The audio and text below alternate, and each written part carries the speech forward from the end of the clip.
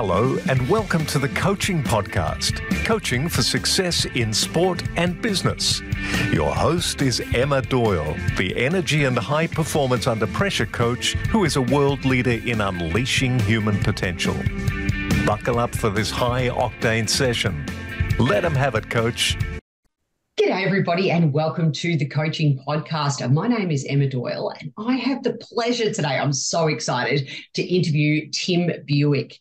Now Tim, he's an author, speaker, podcaster, professional coach, MC and announcer. He does have a velvet voice, let me tell you that much. He's a director of paddle at a club in North Carolina, and he is the author of Blaze to Ablaze, How to Turn Your Blahs into ahas to ignite your passion and purpose. Two topics very dear to my heart. Both of those made my book as well, Tim, Passion and Purpose. He's worked in the sporting industry for many years. We met through Wilson Sporting Goods and been on court at promotional events with the Fed, Serena Williams, the legend Billie Jean King, and so many other things. He's a total entrepreneur and I can't wait to interview him. Tim, welcome to the show. It is an honor to be here. And I don't know how velvety my voice will be given I was on the court coaching so much, especially on Saturday where I had lessons during the day. And then we had over 50 people at a pickleball event. And, you know, you're talking over the courts and talking nonstop for 3 hours. I think I blew out my voice, and that was after I announced a high school baseball game opening night on Friday night. So the velvet voice is kind of worn out as we talk here this afternoon, my time, Eastern time, USA. The first question is the Vegemite question. You either love it or you strongly dislike it. What's your take on the Australian spread, Tim? I am more along the lines of strongly dislike it. I've only had it once or twice. My daughter Victoria was in your great country a couple of years ago and brought it back. And I believe I had it there when I was at the Australian Open for a couple of times in years past. And I can see how it's very much an acquired taste. But much like my first sip of beer that I didn't like, I sure learned to enjoy that. So I think I could as far as Vegemite. But I would still say I still have a ways to go before I can say I like it. Yeah. All right. Well, because you answered that way, our first follow-up question is, can you share with us a coaching moment that did not go well and what might be a lesson? A couple of things come to mind when I think of that question. One was when I was young and green and unprepared and not learning in the tennis coaching profession. And I was on the court and I quickly realized, especially some of the early lessons where I was basically thrown out there and go, yeah, you know how to play, go teach. Well, as we know, there's a big difference between playing and teaching.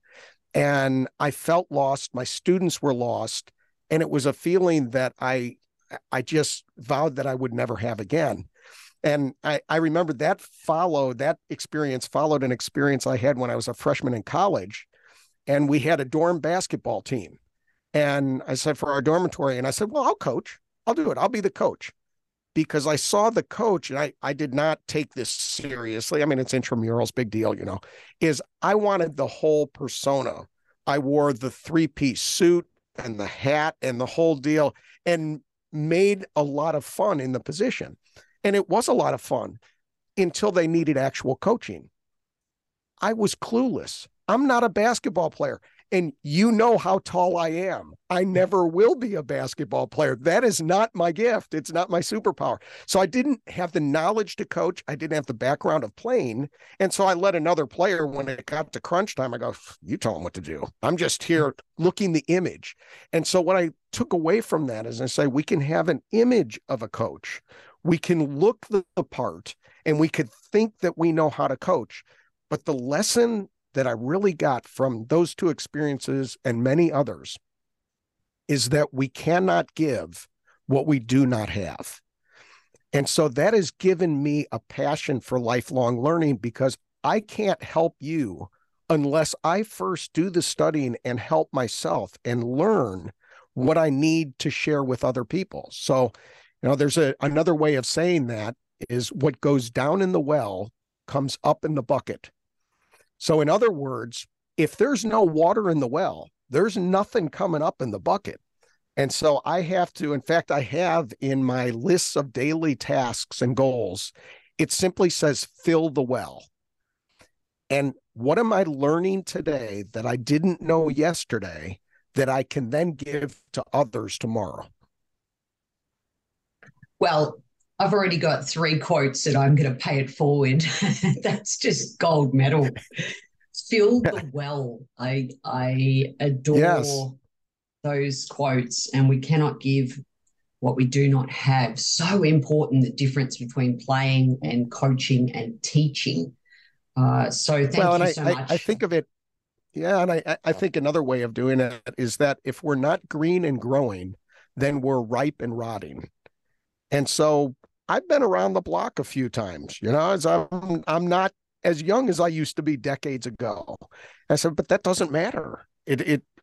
Age is just a number. It's, are we growing? Are we young at heart? Or do we have that thirst for learning? Because again, I see the key in coaching is that continual thirst for knowledge, for that way of maybe learning a new technique, a new way of saying something that will click into the hearts and minds of our students and clients. Fantastic. And what about on the flip side, a coaching moment that went really well? What might be a lesson? Well, I think of a lot of times the best moment, for me is when that light bulb goes off in a student or a client where they get it, especially one that you've worked with for so long and you're trying to have them get that technique, whether it's on the court or it's in a coaching, a success moment of getting them attitudinally in the right spot where they go, now I know what you're talking about. I get it. And that light bulb moment is so exciting to me. It's one of the passions that I have for coaching. So I guess it's seeing that visible progress, and I guess if there was one area that pops into my mind is when I had an opportunity to, and very much in quotations here, the opportunity to coach Roger Federer. We were backstage. I was able to do a on-stage interview with Roger Federer in Spain. And as an aside, Roger Federer is absolutely as advertised. A gentleman through and through. I mean, I could talk a long time of the day I spent with him.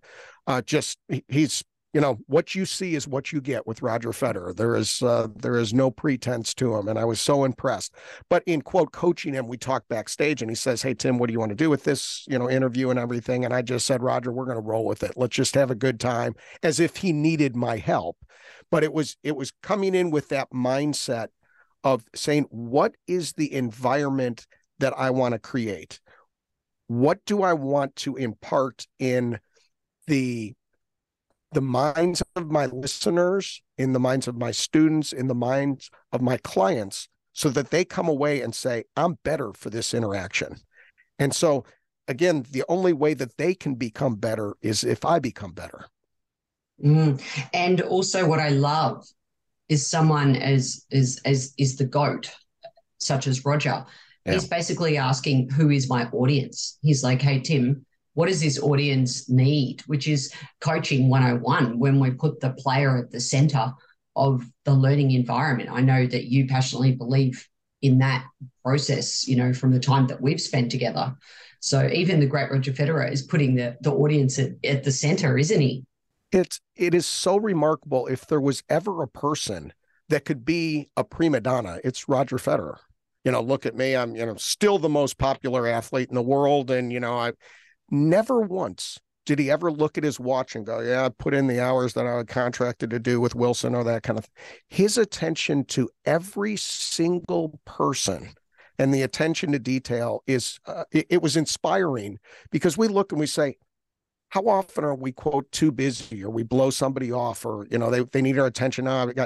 He was never like that. And yes, it's an appearance, but those stories go on and on and on about him. And it's the reason why he's a beloved figure, is because he treats every single person with dignity and respect. And I think of another quote that I think of often is, you can learn the measure of a person by how they treat someone who can do absolutely nothing for them. Thought, that's pretty profound. That's true, because how often is the temptation to ingratiate ourselves toward the rich and the powerful, and hey, if I get to know that person, they could lead me to this. But what about that person that can do nothing for you? How do you treat that person? And that's so critically important. And I think Roger Federer embodies that.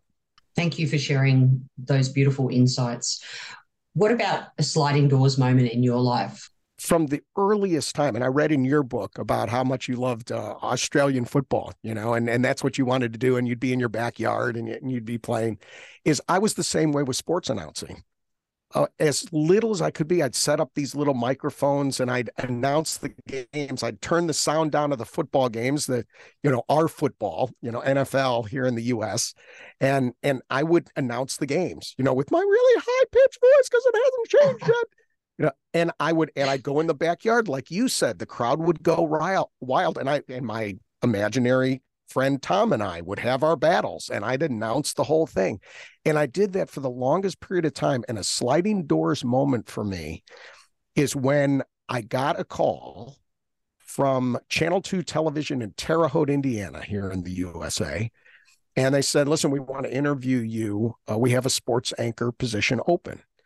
And you talk about nervous. And I went there, and you do an audition. So you get on the television set and you give a sportscast. And I remember the news director and the videographer and the cameraman were there. And they said, all right, now, Tim, for 60 seconds, just ad lib on whatever you want to talk about, just whatever comes to mind. So I ad libbed for about 60 seconds. I was done with that.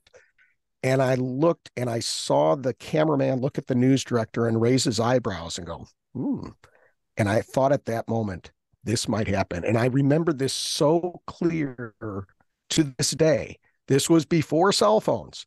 Is I get a call in the dorm room and the phone rings and says, this is Mark Allen from TV2. I'm happy to offer you the job of sports anchor here at Channel 2 Television, NBC affiliate. And you start this Saturday night. And to this day, I don't know if there's ever been a moment where there has been such joy and excitement of a dream come true, to the point that when a few weeks after that, the news director came in and said, hey, by the way, all your checks are in your mail slot. Make sure you pick them up when you leave for the day. Not making this up. I totally forgot I got paid for this job. I go, oh my gosh, that's right. I'm going to get a check. It wasn't a big check, but I get paid to do this. This is awesome. And so that was one of those sliding door moments. I've got another one if you want me to share. Yes, please. Yeah, go on. I'll go ahead. I'll share one other one. It is when I became a public address announcer. So I'm trained speech communications major in psychology, almost double majored in psych. The human mind fascinates me, and so that's what I wanted to be. I wanted to be a play-by-play announcer, television anchorman, that type of thing, which I was. And then I left to go into the tennis industry and eventually worked for Wilson Sporting Goods for nearly 30 years. And during that time, when I was with Wilson, I get a call, again, before cell phones, and I get a message on my answering machine, and it's a friend of mine from Raleigh. And he says, hey, Tim, I thought of you. We are hosting an event. It's going to be John McEnroe versus Pete Sampras at the RBC Center here in Raleigh, and they need a public address announcer. And I thought of you because of your answering machine, your outgoing messages. He said, if you're interested, I can put you in touch with the promoter. So think about this. It's just an outgoing message, which I leave wacky messages each week. Hi, this is Timothy J. Buwick. I'm touched, honored, and humbled. You give me a call, and this time, and so I'll leave a little twist on it. And he thought of me for this. Very long story short, I ended up doing that match, did several other matches with McEnroe and Sampras and John Isner and, Todd Martin and a whole host of others, which then led to going ahead and doing basketball games and baseball games and, all sorts of other sports, football games and doing that regularly, which also led to the U.S. promotions director position at Wilson, not a direct tie-in, but then they have me on a call and they say, we're going to do a fundraiser for Roger Federer and for his foundation. And, so we're all there and they said, well, Tim, how would you do this event? And I gave him a thought, and one of the gals says, well, it seems clear one thing we know is that Tim's the guy who's got to host this event. and I wasn't going to be going, and they said, all right, we're going to go. Turns out we didn't do the event, but we did the stage interview. All that are sliding doors of what could arguably be because of an answering machine message, and this is part of my belief in terms of sliding doors is everything matters. Everything that we do puts a stamp on who we are. And you think about it and just say, all right, this podcast, if I come in and just mail it in and go, okay, I'm a whatever, what are you talking about? And I act disinterested, which couldn't be further from the truth. I love this stuff, but it all says something about us. And so everything matters. And that's what these sliding doors taught me. Everything matters. I think we've just found the through line to our episode, even though we're not even halfway. I think that's going to be the tagline. That's so important and such a great message for all of us, no matter what we're doing, no matter who we're speaking to, no matter what that person can give back to us, just to, how we stand in our own integrity. So thank you for sharing that. What about our guiding question in 1 to a maximum of 3 words? What do you think makes a great coach? The 3 words that come to mind are all C words: caring, curiosity, and cognition. And I'll unpack each one. A good coach cares about who they're coaching, genuinely cares. Yes, they want to get results, but I want to get to know the person. What makes that person tick? What would be the spark? What would make them come away from this interaction better for it? That I have left footprints on their heart in a positive way. And that comes from genuinely caring about a person, which leads to curiosity. Curiosity not only in how that person ticks, but curiosity about the profession of how can I be better? I can always improve. We talked about this earlier, is I can always improve. So I need to be not just interested, but fascinated by what I do. So we've been coaching for a long period of time. So have we arrived? We can't be any better. Yes, we can. Techniques change, time change, equipment changes. There's also changes in how we interact with the world when we're coaching clients. And so having that curiosity, and that leads to cognition, thinking, learning. If I have stopped learning, then I've stopped growing, and I can only give just what I had in the past. And I want to give more. I want to be more. I want to do more. I want to have a bigger impact. How do I do that? It's being a lifelong learner. And so I'd say those 3 words are just absolutely critical in order to be the best coaches we can be. Great choice. And I love, of course, they're the 3 C's. Nice and easy to remember. I do remember your answer machine message as well. I remember going, wow, that is so cool. It's not unusual. In fact, I just, it's not unusual that sometimes my phone will ring and then the same number will ring again. And, if I miss it the first time, I'll pick it up. Hi, this is Tim. How can I help you? And no, we didn't want to talk to you. We're having a meeting and we got a crowd of people here. We wanted to listen to your answering machine. So hang up, don't pick it up. And we don't want to talk to you. We just want to listen to your outgoing message. And so, and you think about it, I think a good question for all of us to consider is, what are the little moments as we go through life doing whatever we do where we can have that imprint, that every interaction we have with people is an opportunity. It's an opportunity to leave a mark, hopefully a positive one. And you say, so what are those opportunities in your world where you can make a difference in a positive way, where someone comes away and go, man, I'm sure glad I ran into her today, because she brightened up my day, or I learned something, or or just encouraged me when I needed it most. Footprints, leaving that footprint that you mentioned earlier as well, as it relates to caring. So important.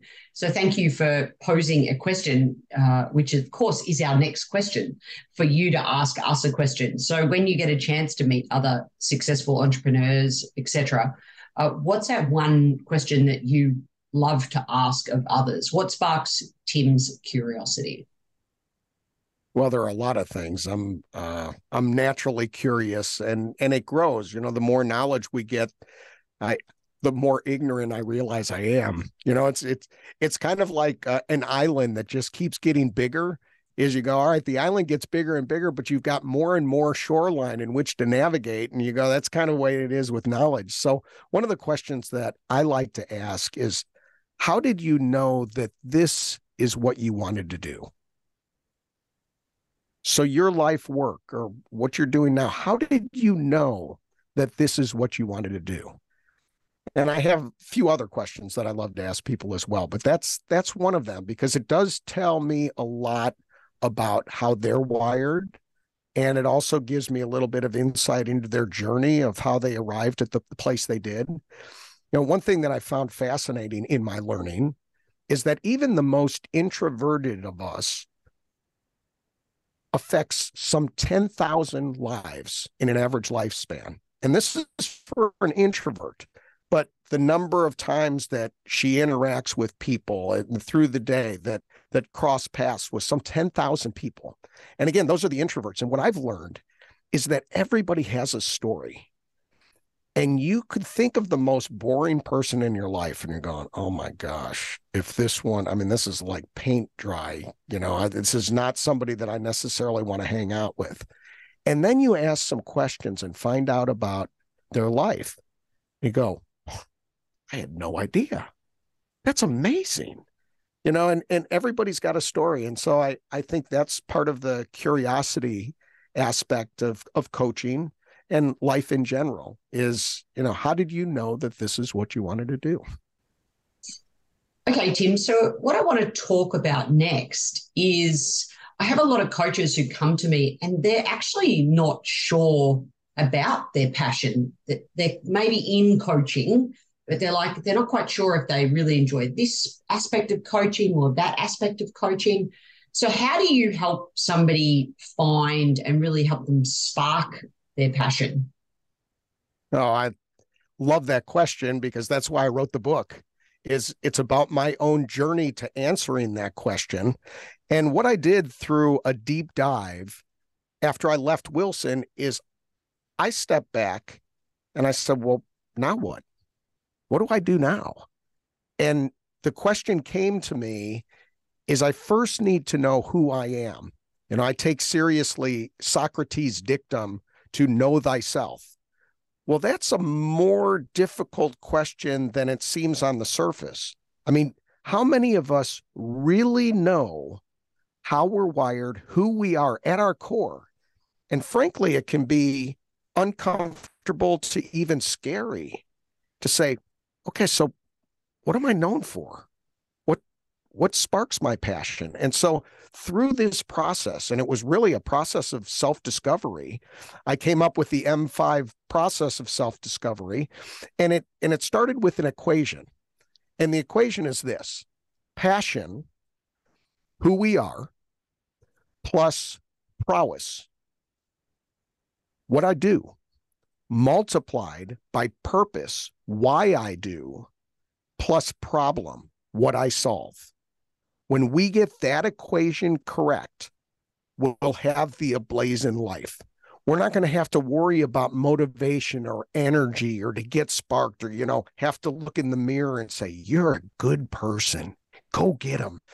It's not that we don't, I pump myself up every day. But what fuels my passion is knowing why I'm doing what I'm doing and doing the things that I am uniquely wired, that I'm uniquely good at. And so I often hold in my mind, when my why gets bigger, the how gets easier. But I have to get to the why first. And so to take, and I take you through the book of taking that deep dive first to get to know yourself, and then finding out okay, in your gifts and abilities and the things that we do well, how do I connect that to a problem in the world? Where can I plug in to make a difference? And then we get that intersection correct, and we get that equation correct. And we will have everlasting passion and motivation because we're doing what we're meant to do. We're wired the way that we're wired to uniquely plug in to do those things. And sometimes I'll get to the end of a day and I'll say, why was this such a good day? I mean, today was a really good day. Today's going to qualify as a good day because we're having this conversation which fuels my passion. And it's so good to see you again. And I look and I say, okay, so why is that? Well, because one, I think one of the key elements to this, to interrupt myself, is to have a personal mission and purpose statement. And it takes some work to get it down. But if you, and I go through the book of a process of developing your personal mission and purpose statement. Mine is this: to create footprints on another person's heart by creating stick to your ribs type moments filled with light, laughter, and love. That's my mission statement.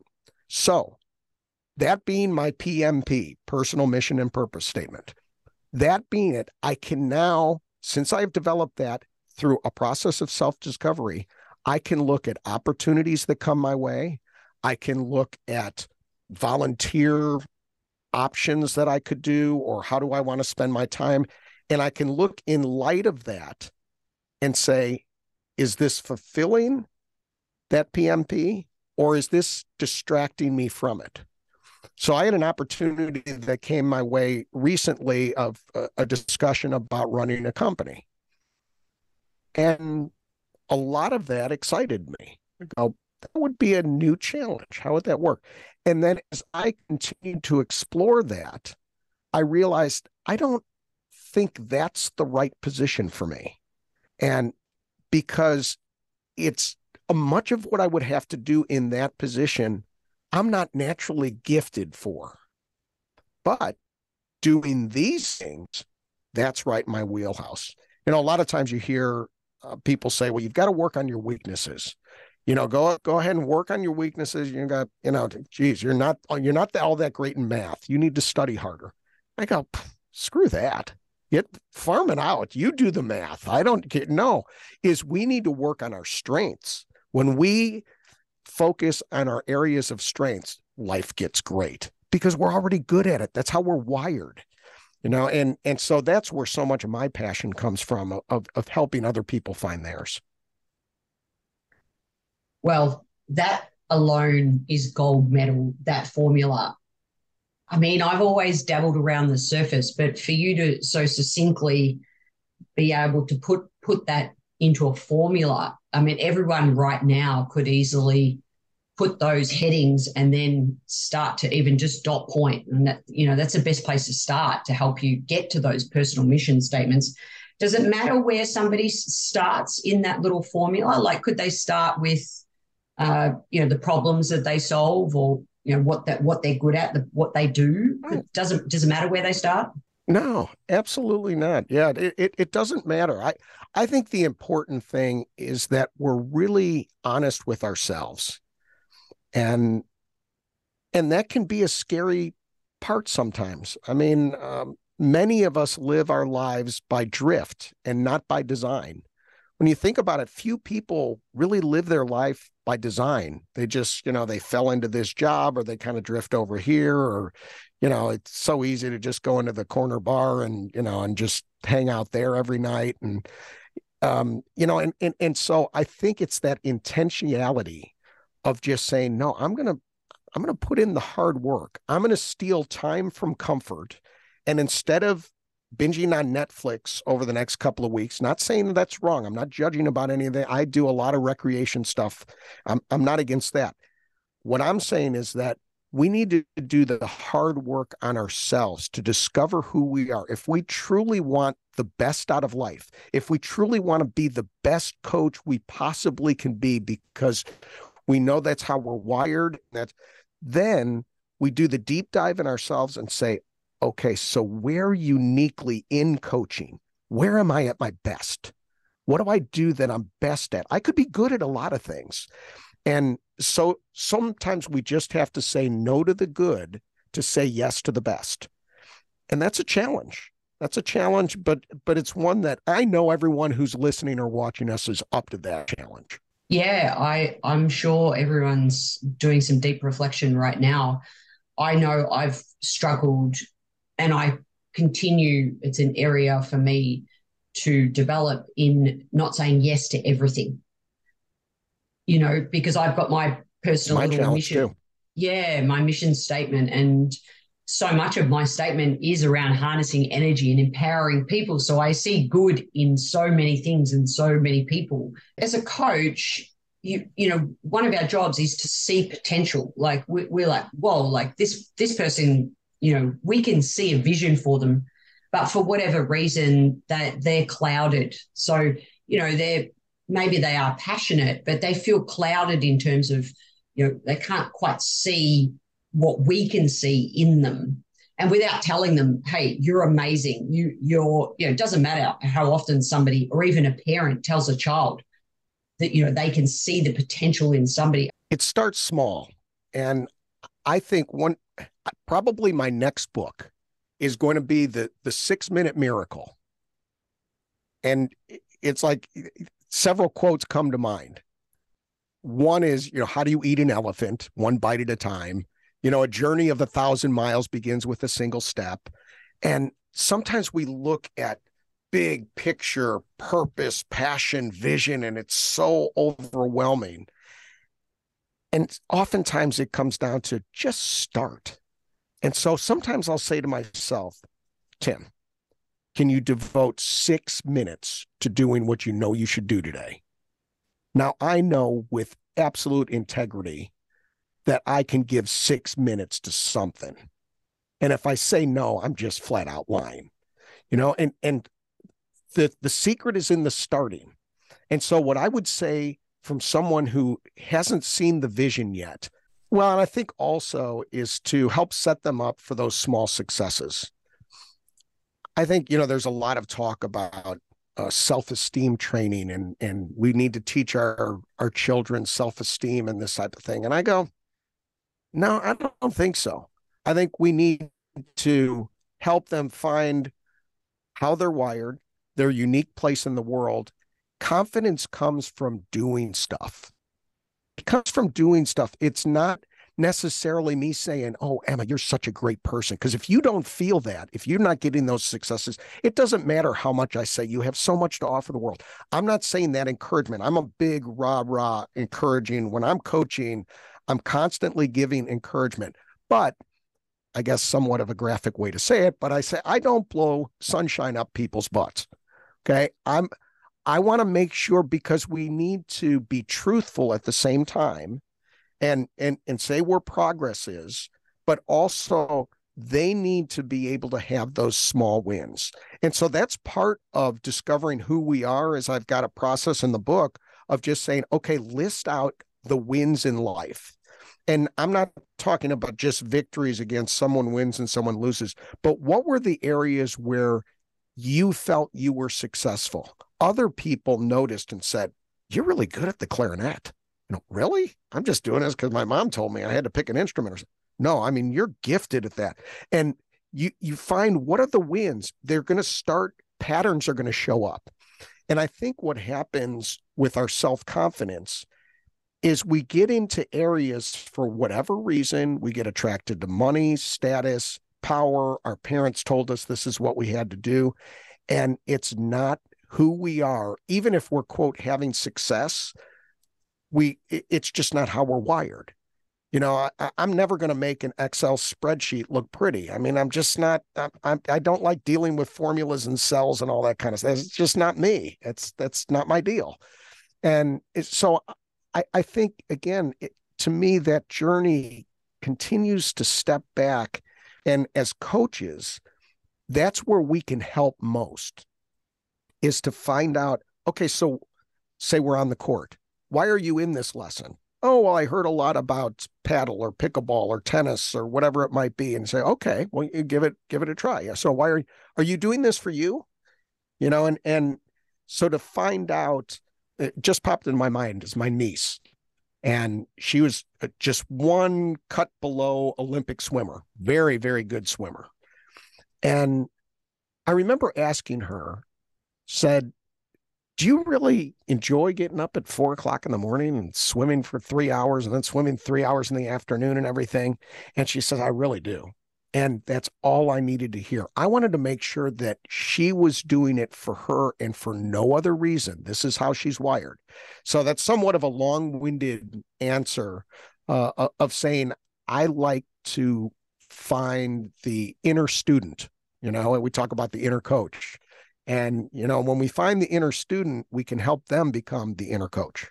Yeah, again, a great through line coming out around following your strengths, acknowledging your successes, because it's not something where, kids of today as well, they're not wired to focus on that. And same in the workplace. I'm seeing time and time again, people will default to easily be able to answer what their weaknesses are rather than, you mentioned it early on about, superpowers. So let's finish on that note. Tim, what are your superpowers and how do you help others to uncover theirs? Well, I look at what I do. So as an example, we both have books. We released them at similar times. Well, as you know, there's a dozen different ways that we can promote the book. So what do I do? Am I working on a weekly email or doing blogs or speaking gigs or showing up at Barnes and Noble, that type of thing? And I think about it. I do two things particularly well. I write and I speak.